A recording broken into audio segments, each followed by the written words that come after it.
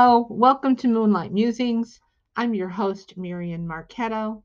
Hope you're all doing well today and have been reading a little bit of something to keep you occupied and help you escape from the trials and travels of the Christmas season and the shopping and all of that good stuff.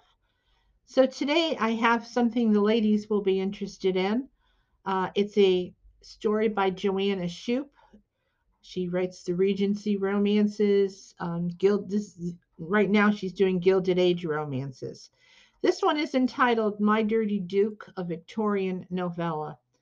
It's a very brief synopsis, so here it is. Violet knows that her father's best friend, the Duke of Ravensthorpe, is the most powerful man in all of London with a reputation for sin.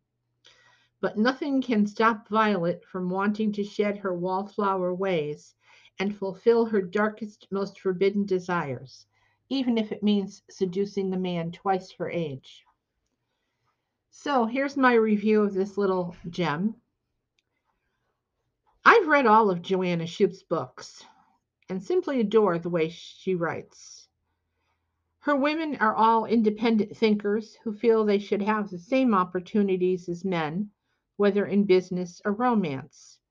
And the characters of young Lady Violet, who grew up with the Duke of Ravensthorpe, whose name is Max, in attendance at many family dinners, fits the style of the author's characters perfectly.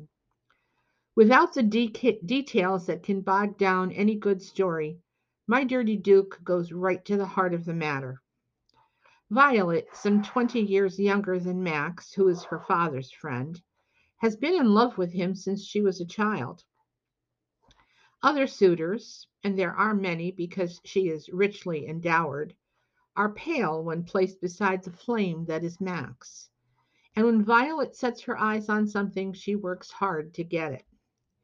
Seizing an opportunity, Violet begins her seduction of the Duke, teasing him as much as he teases her.